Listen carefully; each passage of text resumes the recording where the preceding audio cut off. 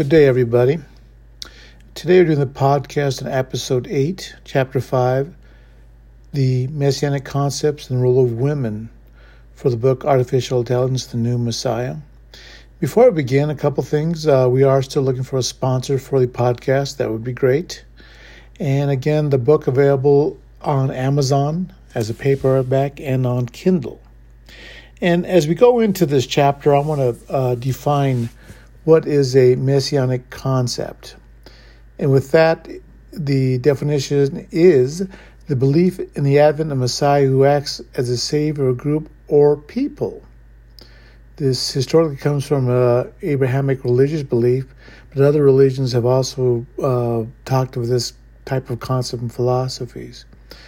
The one thing that is certain about this concept is that the Jewish community will get to write their own history. This is reserved for them for the arrival of this new Messiah, the Anointed One. But the story begins really with the Ladino community and how they're requesting their Messiah. And it's kind of a human kind of expectation that they're rewarded for their historic faith in the new Messiah, the Mashiach, the Anointed One, in the age of Aquarius. And with that, you ask this question, are the elements in place for the advent of Messiah in the age of Aquarius? And the first thing I'd like you to do is picture yourself sitting down in the Palestine mountains. It's dark outside, you have the stars, and you have some advanced knowledge because you're part of the Jewish mystics who watch the stars. They know the constellations, they know the movements, they know the celestial equator that the stars pass through. They know also that the big four have passed on. Moses, Abraham, Elijah, Noah, they have passed on. And they're aware that at the beginning of a new age, a new important historical figure arrives. And in this age, it's the 2012 age of Aquarius. But for this to happen, it always seems to have some type of punishment and pain and a reason for the truth to arise. And that is what happened. Because the Sephardic Jews, the cryptic Jews of New Spain, they felt God was punishing them for having this dual faith. Externally Christian, internally at home, Jewish. And faith is a funny concept because the rewards for that faith sometimes take decades, centuries, a millennium. Yet the Sephardic in New Spain prefer to call themselves the Serenitas, the calm ones. They retain this knowledge of a future significant event, and the reward of faith will be a direct lesson, the direct arrival of a Messiah for them. That came forward with my sharing of a story called the Exodus play. And although the Exodus play in the book, The Portal of Light, with what it is written within, it's garnished little interest and definitely banned by the media, the arts, the theaters, the museums. It's just that way. And they just look at the writings as nonsense or a philosophy. And other former religious community groups, definitely Christians, they question its validity. But we always come back to, punishment and pain because the truth arises. And if you take a step back, the Essene community had the same type of theme come at them. The elders knew that the forthcoming Roma Kidda was about to sack and eradicate all of Judaic culture and remove all the worship, synagogues and temples and that type of thing. And that Kidda, as they're known, is very similar to our corporate elite and artificial intelligence because they do the same type of thing in terms of repression and control of freedom. They just don't make it possible. But what the media does not realize is that it's not possible to block feelings of punishment and pain. And what this has done is create a window of opportunity for the Messiah the Mashiach to arrive. How is this done? Well, specifically, it starts with passive prayer. Prayers from the Sephardim in New Spain, the Serranitas, takes two forms. One is direct prayers to the Creator, the Lord, of this dual faith community, that this dual faith be lifted from their shoulders. The second is that the alabados, the songs of praise, those were concealed with many historic Jewish community philosophies and concepts. And they really felt that, similar to the scenes, that they would be rewarded because of this real faith in their study of the Torah in the Bible, and they would be granted the Messiah, and that's what's forthcoming.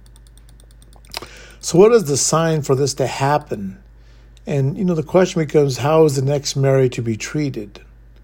Because we know AI will be in constant vigilance for any word pertaining to a new Messiah, just like Herod did. And they'll try to hunt down this new child. They'll have methods of vast surveillance, listening devices, informants in all corners of the community. But the Sephardim, the Serranitas, they will know how to cloak, how to make invisible this mother and child, because they know how to do that. That's how they survived historically. Membership and concealing themselves for 100 years has its benefits, and that's one of them.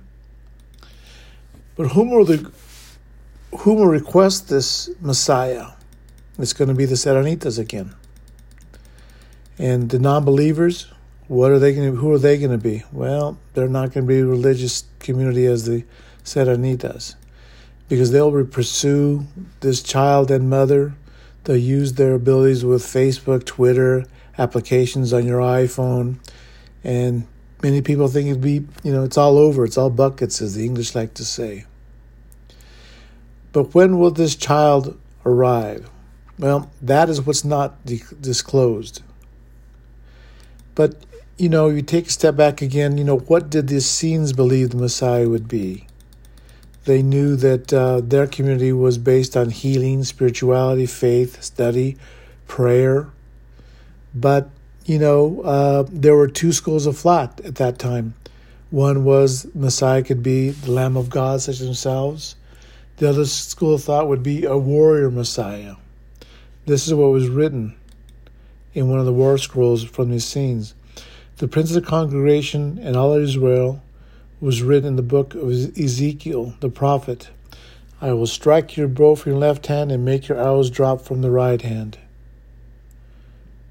The prince would pursue the key Romans, but the Romans would prevail. The Romans sacked Palestine, the temples and synagogues. So what type of Messiah is going to arrive? I think the answer really lies in, the strength of the corporate elite and the AI and the non-believers. If it's to a point where, you cannot defeat them, well, that says something, or it says something that has to be a very strong, physically bound Messiah who's committed to beating them on any level fields. So that will be interesting.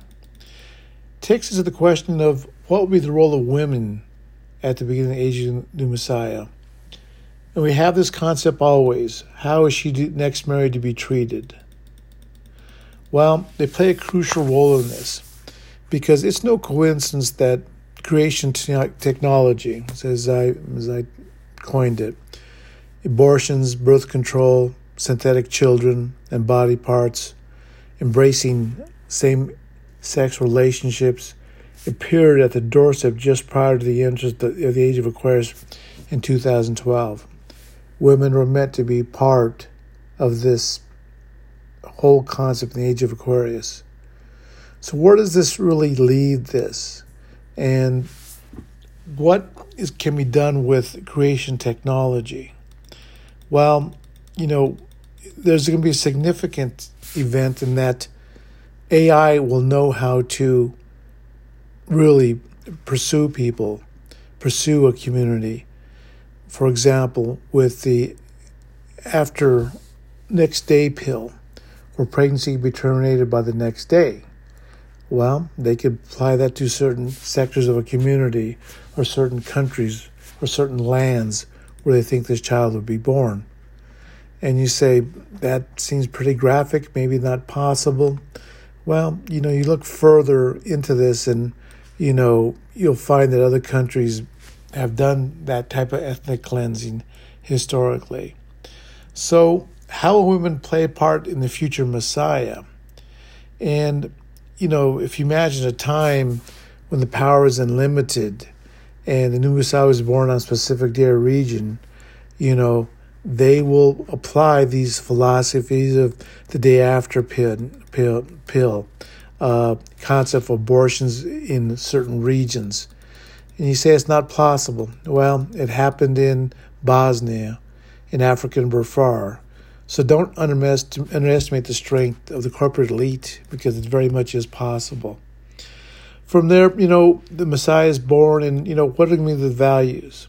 Well, first and foremost, I want you to remember that the Messiah will always align with the values of creation, the genesis of Adam and Eve. This action will never be released and always be part of this whole concept. The other big concept is hope. One thing that the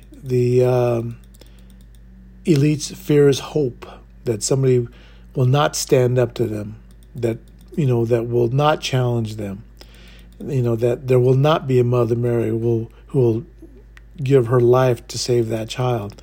That's their hope, and it's a significant factor. So a woman's decision will determine the Lamb of God or warrior Messiah. It's going to be an issue. And I think that'll play into, who the mother will be and what family that comes from. And in summation, I think a couple things I want to say, that I'm fairly certain of the confidence of the time frame that the year 2012 began and the new Messiah will arrive. And I look at this because people nowadays are very tangible. They want something very visual. They want proof. Well, in real life, this story derives from Tubal, who is a grandson of Noah. He developed the brass foundries in Spain. From there in Spain, the Palestine community moved to Spain. They took the Aramaic language and brought the Kabbalah. From Old Spain, they came to New Spain, and they brought the Exodus play. And that's what I'm showing to you is the Age of Aquarius, of the arrival of the Messiah. So these are tangible and evident. But again, the woman's role. The role has to be of creating a landing place for the child that is healthy, a landing place where the environment is healthy, that is safe, that is like thinking. And it's not easy for women. I remember my mother, when my brothers were serving overseas, as she liked to say, for our country, she would light a candle and place it in the front room for many days in succession, and she knew they weren't safe. And that concept is called la pena, the worry. And this is an event of human history that always happens. So, where does this go from here? The Creator decides who the Messiah can be. But, we have humankind again. And one elephant in the room that is never talked about is the Jewish community does not discuss or acknowledge the Anointed One forthcoming. To them, the Torah is very clear. It is the end of days. The Christians call it the Armageddon. And as I work with the public, sometimes I wonder myself, has society already flunked? Are the values of people all foregone? Is it very possible that the values and indifference and hate in society, that, the new Messiah cannot arrive? And the answer really starts with families and religion, because we all know, it's very much repressed and suppressed. So it's something that's a big factor. And when I wrote this book, I wrote it as a nonfiction, not as a sonnet or any poetry. But grand events happen. There's nothing you can do about them. They fall upon us. The arrival of the Messiah is that. It's a big thing. It's a grand life event. And, leaders are few. And quite frankly, it is risky. And you have to ask yourself, it's very human to be something that we are not. How does one become something that we want to be? How does one do this? What are the ideals of who we are or who we should be? How do you become a worthy person, helping others, have a life of meaning and purpose? Well, actions matter. To be noble, to achieve life of meaning and purpose, it's a special thing. And who do you trust to follow this? Well, a window of time frame has opened. To possess this grand life event, this adventure, is your time to acknowledge the forthcoming, the foretold.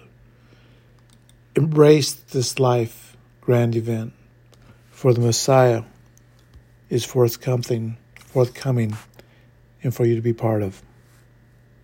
Have a good evening.